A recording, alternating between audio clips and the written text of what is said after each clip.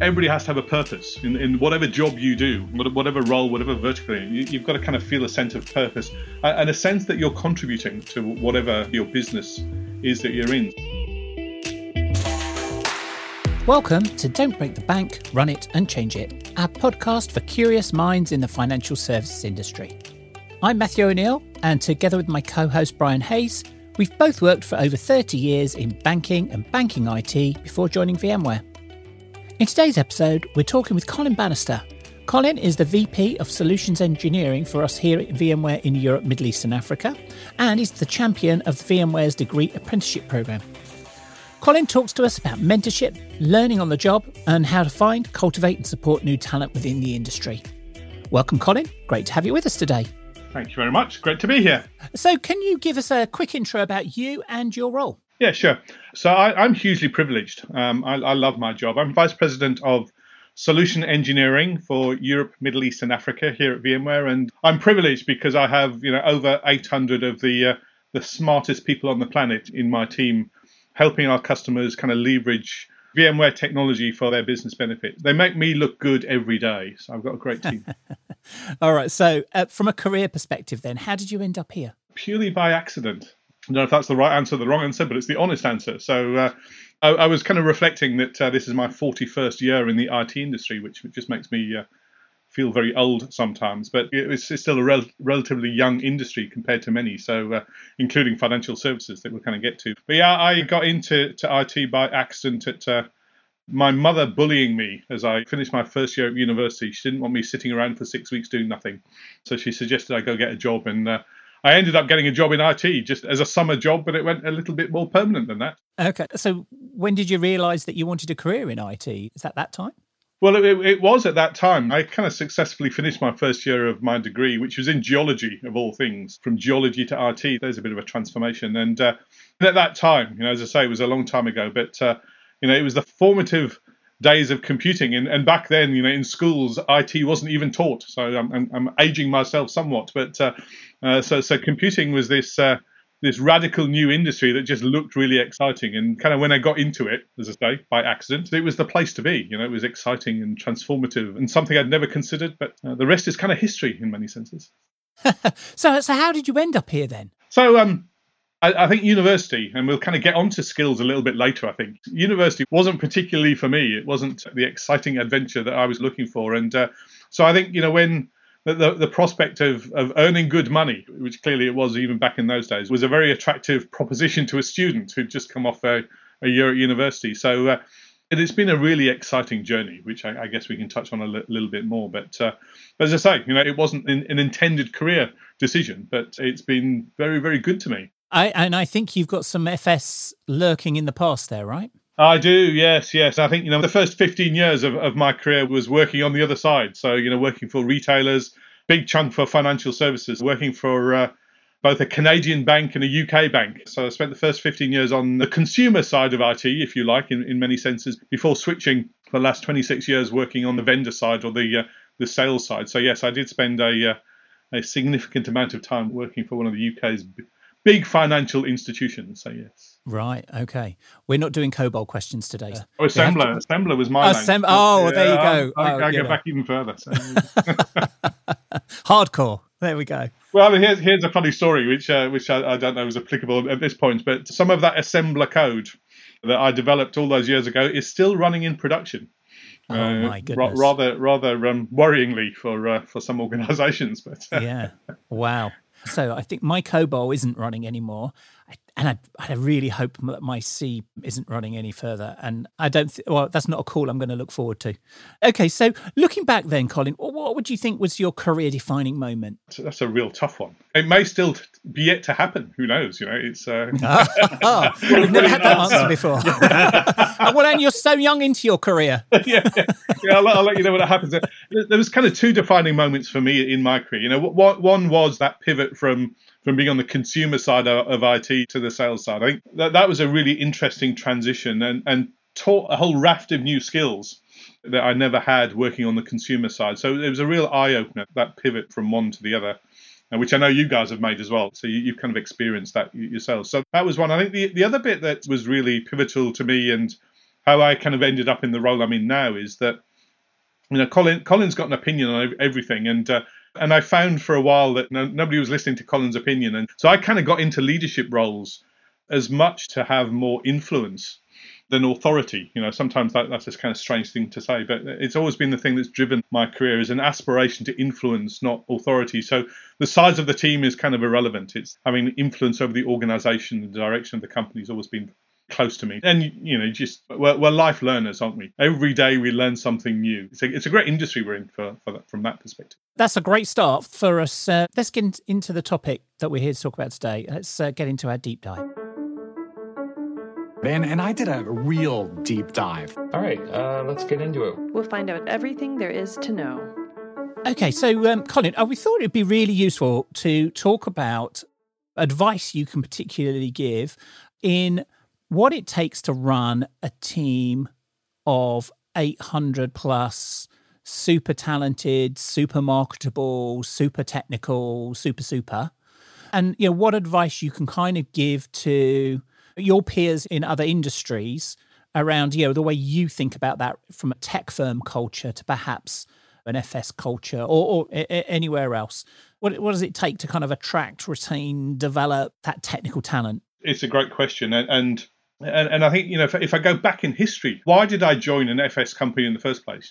Back when I was on that consumer side, why did I go and work for a bank? And when I reflect back on those days, it was the place to be in IT.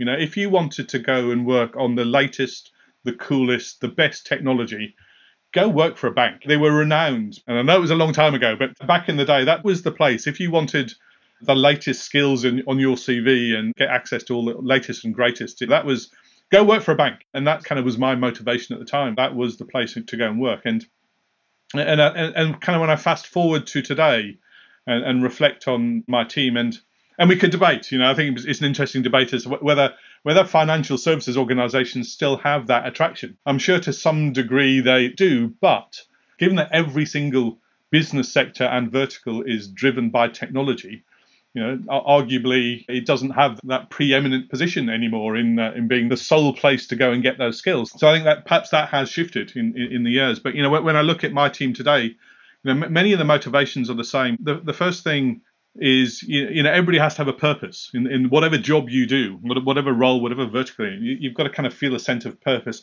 and a sense that you're contributing to whatever your business is that you're in. So everybody needs to have a purpose. But equally, the great thing about VMware is we've got fabulous technology. We're a company of innovators. And therefore, as a technical team, which I lead, having access to the latest and greatest technologies clearly keeps technical people motivated and interested. But I think the most important thing, and it's the thing I focus most of my time and attention on, is kind of two things around career development. One is everybody needs to have a clear view of their journey, their career journey. And whilst ownership of your career journey is yours, every individual owns their own career.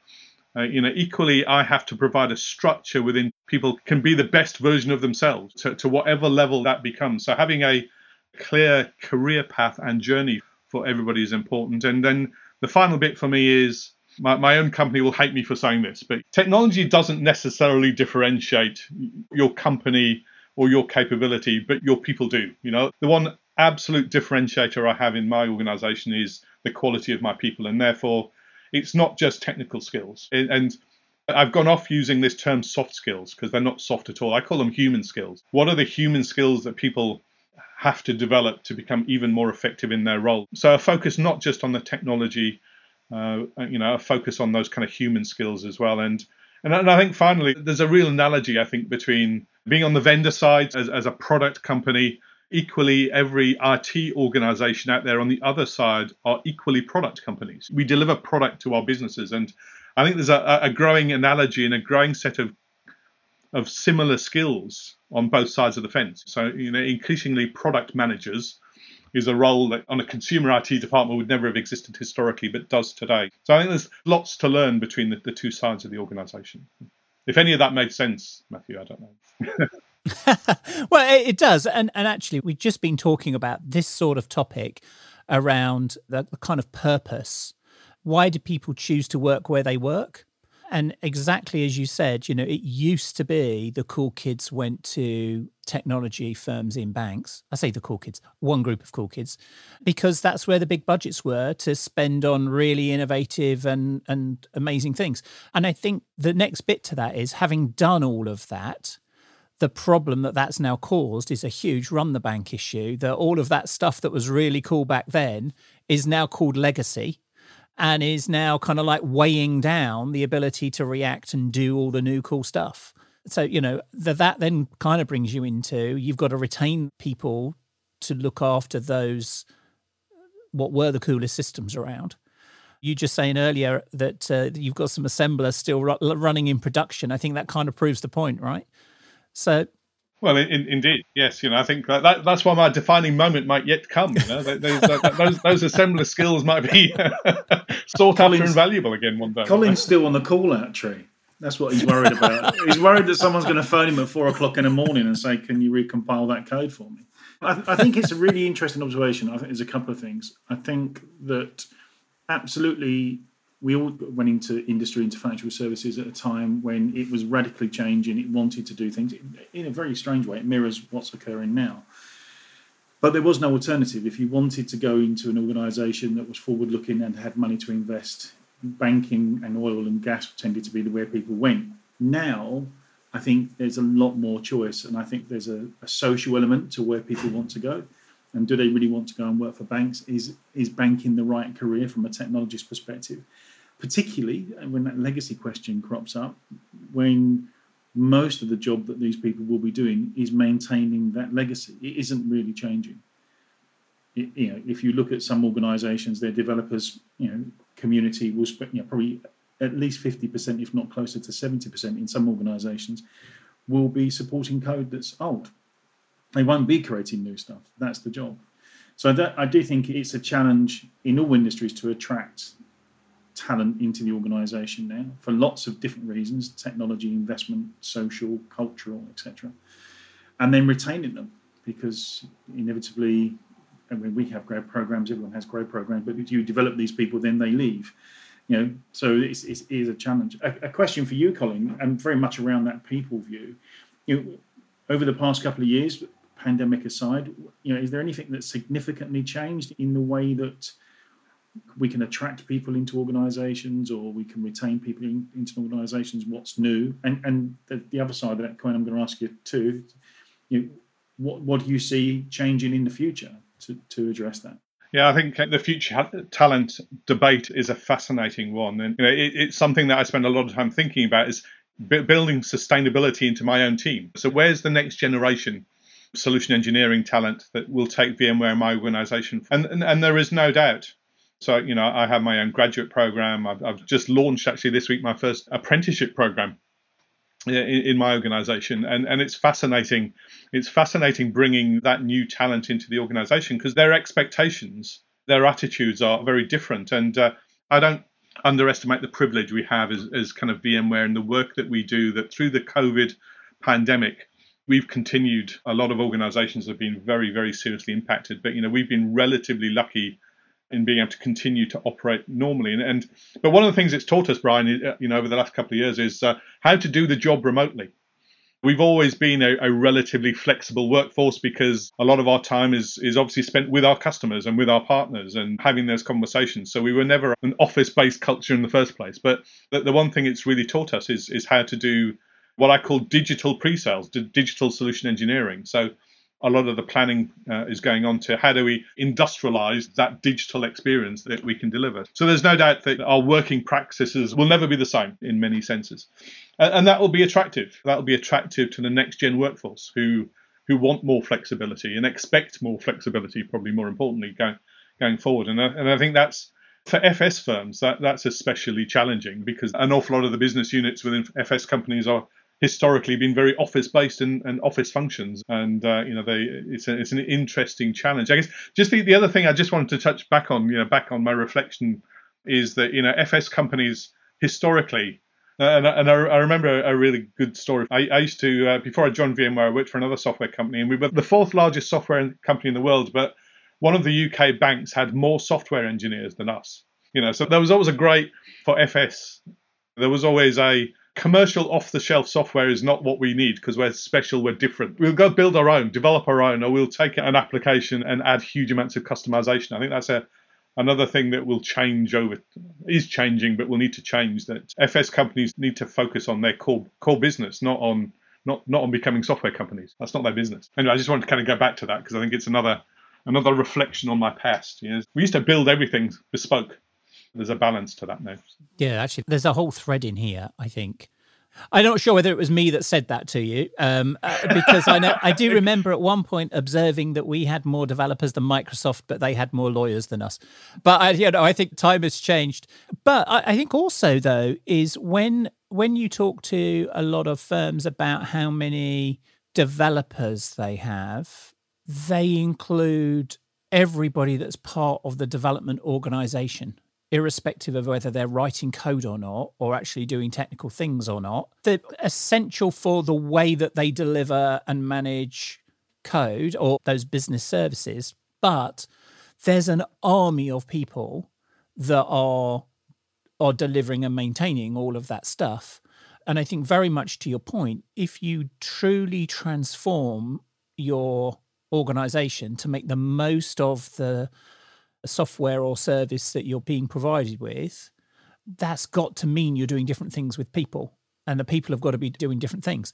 So, you'll have seen that within your organization. We've gone from being very heavily data center centric to being, I'm going to say cloud agnostic, but multi-cloud, or as Sumit said previously, multi-mono cloud. We've got so many choices, plus everything we're doing in end user computing through Workspace ONE, plus everything that we're doing with security. How do you keep your teams up on that technology that's coming through and motivated by that rather than kind of like dragged down by it?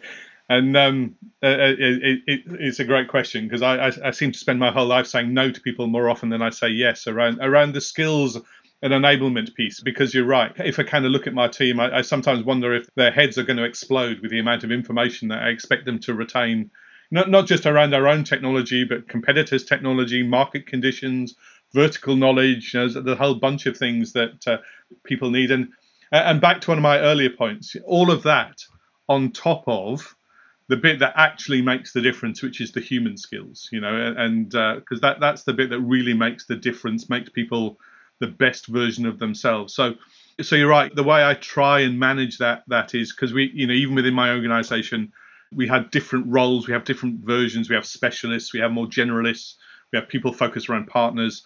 So I tend to try and address this by having kind of competency models and matrices of expected levels of knowledge of various things. But you're right. I think that there's a real balance. It's a fine balance that I walk every day of both making sure they're current, but equally relevant skills to their role. But the great thing is, I've got a team of technologists. They love technology. So they're like sponges. Certainly on the technical side, they have a huge appetite and capabilities, it seems to me, to be able to absorb all of the technical stuff that we need them to understand. So they kind of make the life easy, but it's a balance. It's finding that balance between the skills to make them effective and the skills that you need them to do. So it's not easy. It's not easy or straightforward, that's for sure. And sometimes you just have to say no.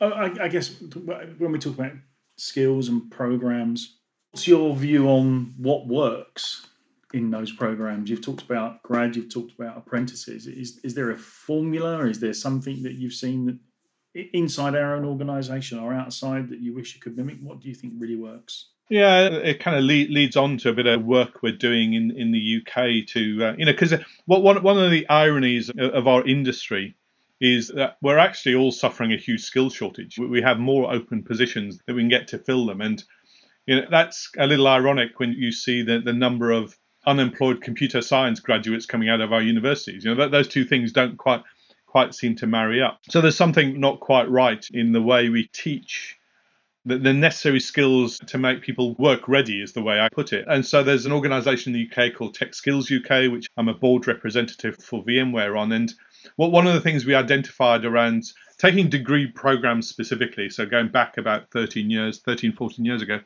one of the things we identified that the things being taught in our universities and on your traditional computer science degree courses were were too technical and too theoretical. The graduates coming out of those programs weren't work ready. And when we sat down as a bunch of employers, we defined, so what does that mean? What are the skills that industry needs from our next generation of talent? And we created some kind of unique degree courses and lots of degree apprenticeships now that start to, they're employer-led in that we define the learning outcomes that the universities then teach against, which is a very different model to the kind of historic university model. And really, we're just teaching that broader set of skills. So yes, you need to understand computer science and the theory and coding and those types of things. But equally, as we all know, having been through FS companies, you've got lots of programs and projects. You need project and program management skills to be able to implement anything in an FS or any other organization.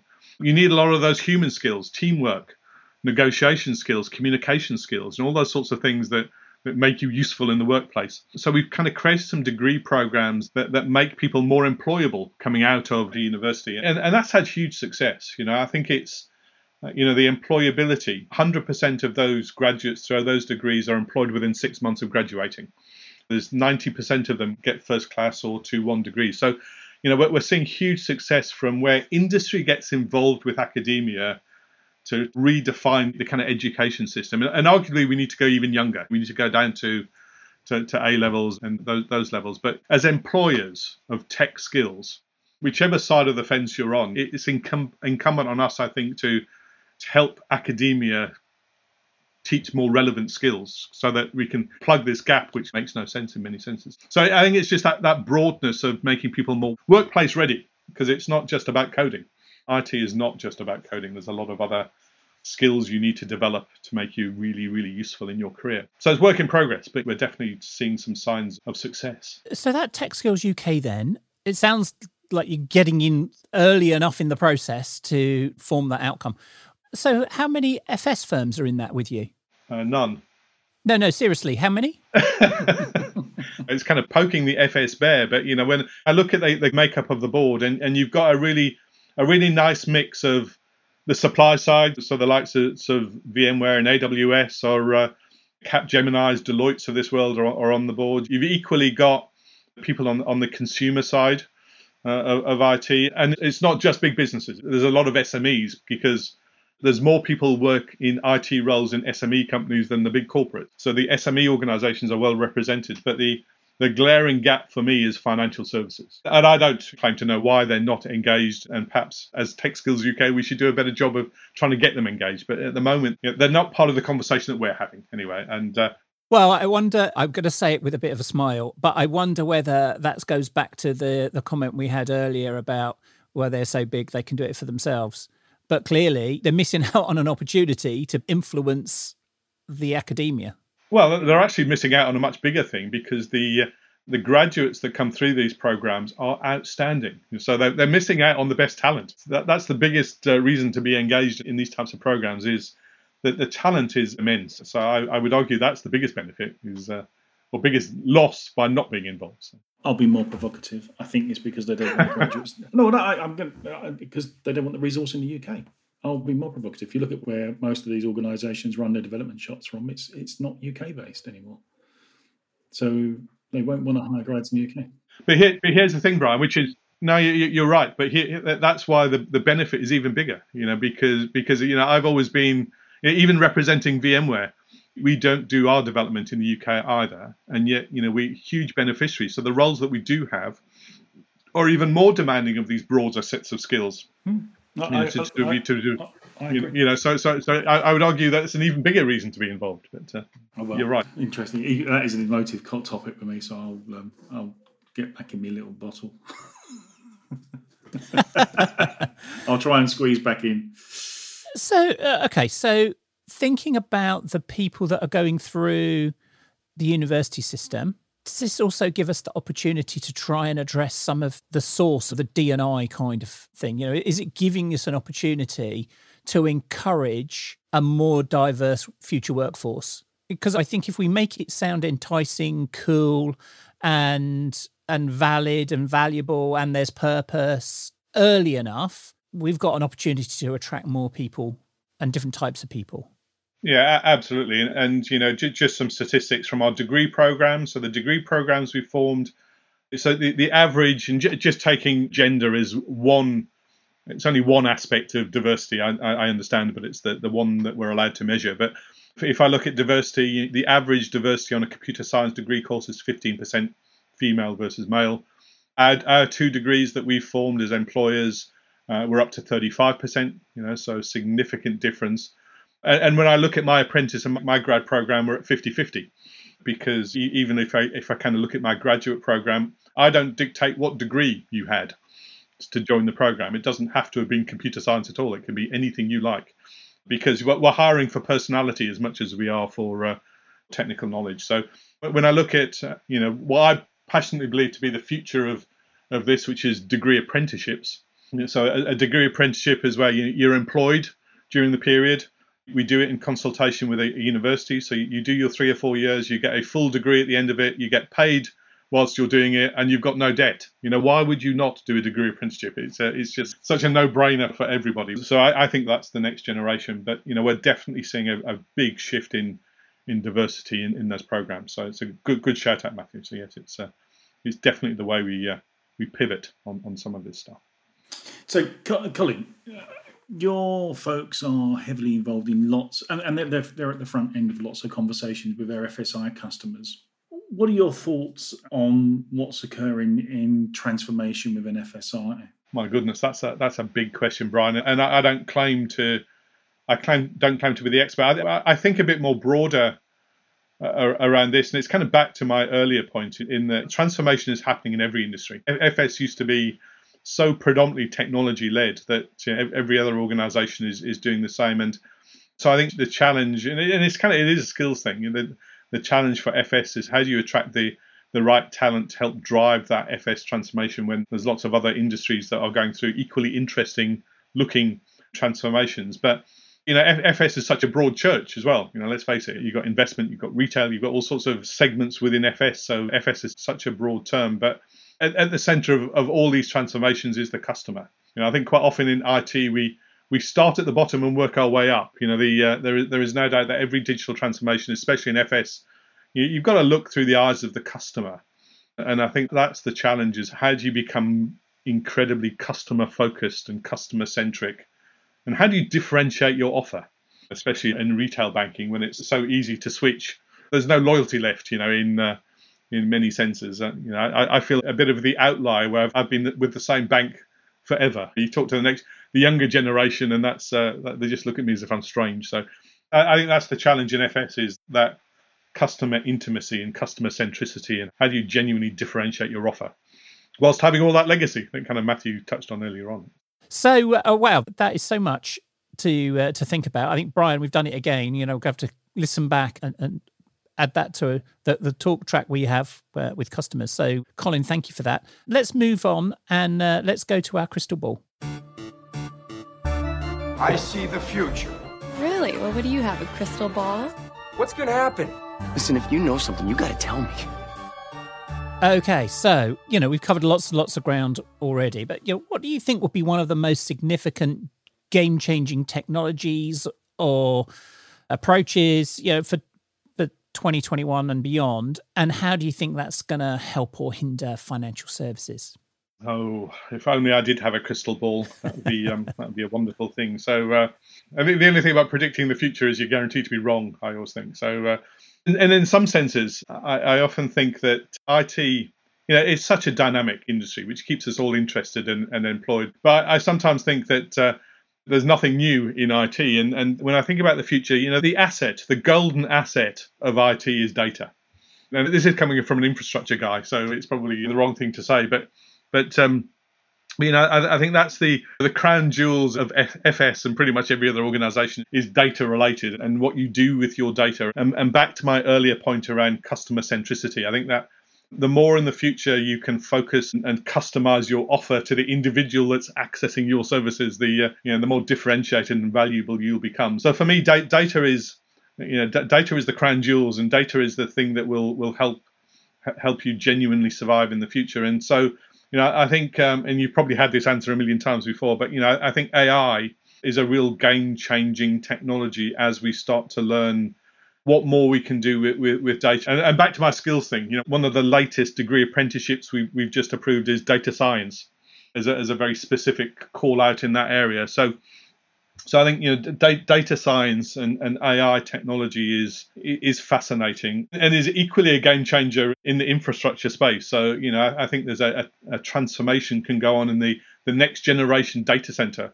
We'll have a lot more AI workloads running on very specific technology in the future. So it's probably a very boring answer, but I think AI is transformative, and whether it's in fraud analysis, fraud detection, customer experience, there's a whole bunch of insight locked up in data that we don't even know about yet. And I think that's a fascinating area going forwards on the infrastructure side as well. So, a lot of the work we're doing with people like NVIDIA is really, really interesting. I think that's quite a safe one to have gone for. No, you said, I'm going to get it wrong. I think that one's a hard one to get wrong. The way they're stacking up, absolutely, it's all about data. So I don't know that we're meant to critique the crystal ball thing, Brian, but I think that's no, please don't. That's a great one. We can admire it and we can polish it, and then of course, what can happen is when something happens, we can say, look, actually, we were ahead of the ball, so we spoke to Colin, and what Colin said was this. There we go. And hey, I'm a little bit biased on this because two of my children are data scientists, and their job just seems way more interesting than mine. All right, they get involved in projects that I'm thinking, that sounds really cool. Wow, there you go. And I bet it's not for banking, right? Well, one of them is all to do with with fraud detection and analysis. So even that sounds cool. So believe it or not. You've used the word fraud and cool in the same sentence. You heard it here first, Brian. You heard it here first. Yeah. Right, we might get some more listeners. Oh, okay. Let's move on. Let's get to our lightning round. We usually call it the lightning round. Okay, welcome to the super awesome bonus lightning round. The lightning round begins now. Fast and Furious, a pass is okay, but we can't promise not to have fun at your expense if you do pass.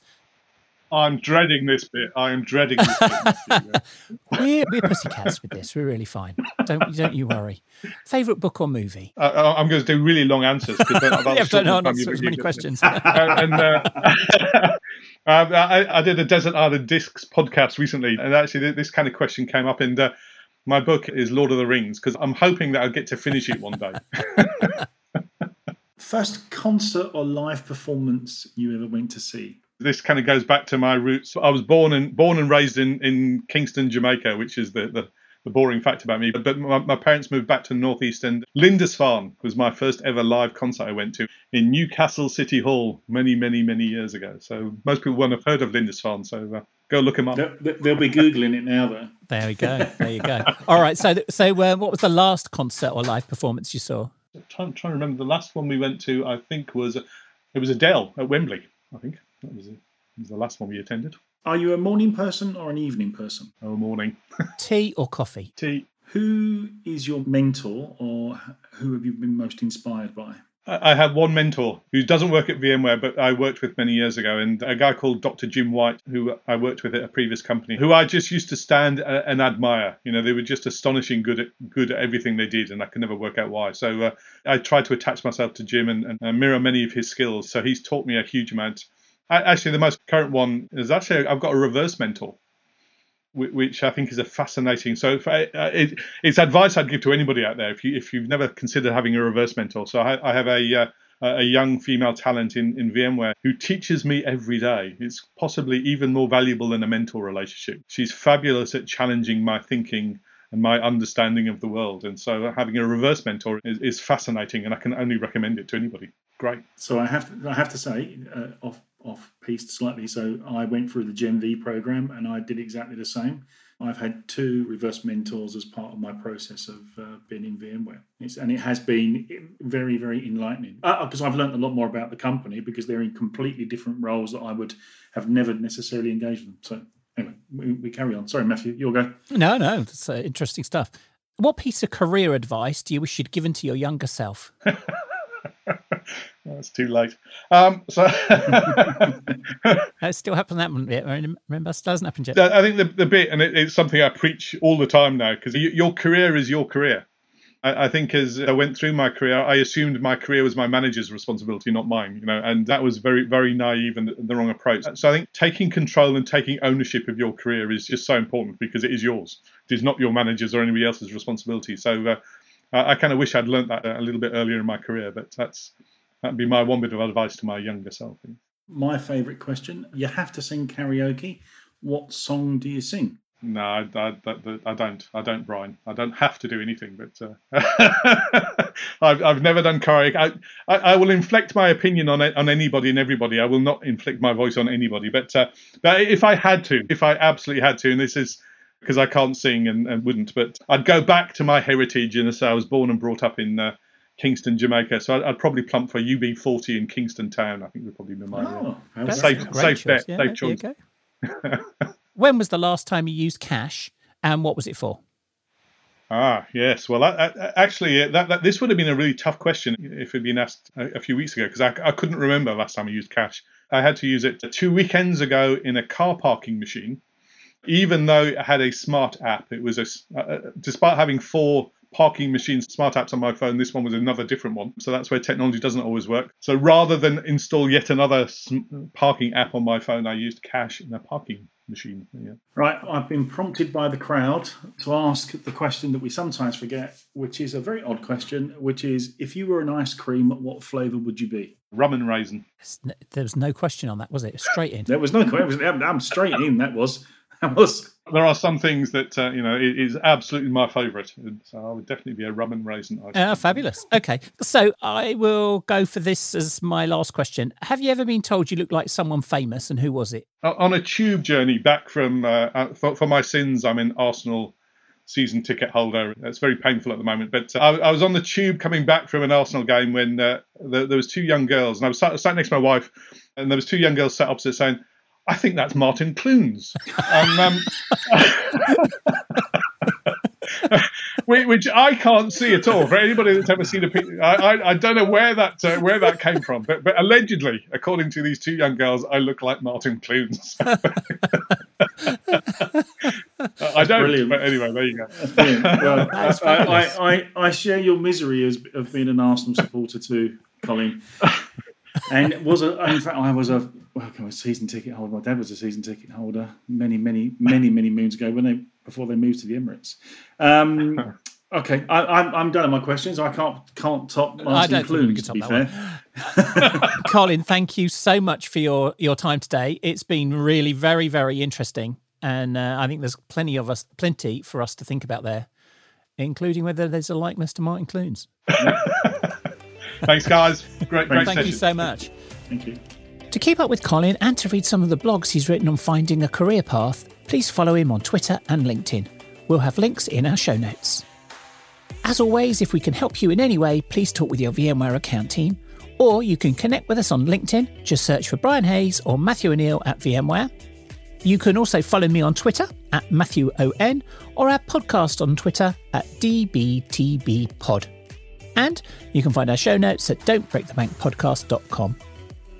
If you like our podcast and could leave us a review and comment on Apple Podcasts, that'd be really appreciated. And if you have any ideas for future episodes or would wish to appear as a future guest, please do get in touch. We hope you can join us again next time. Please do take care.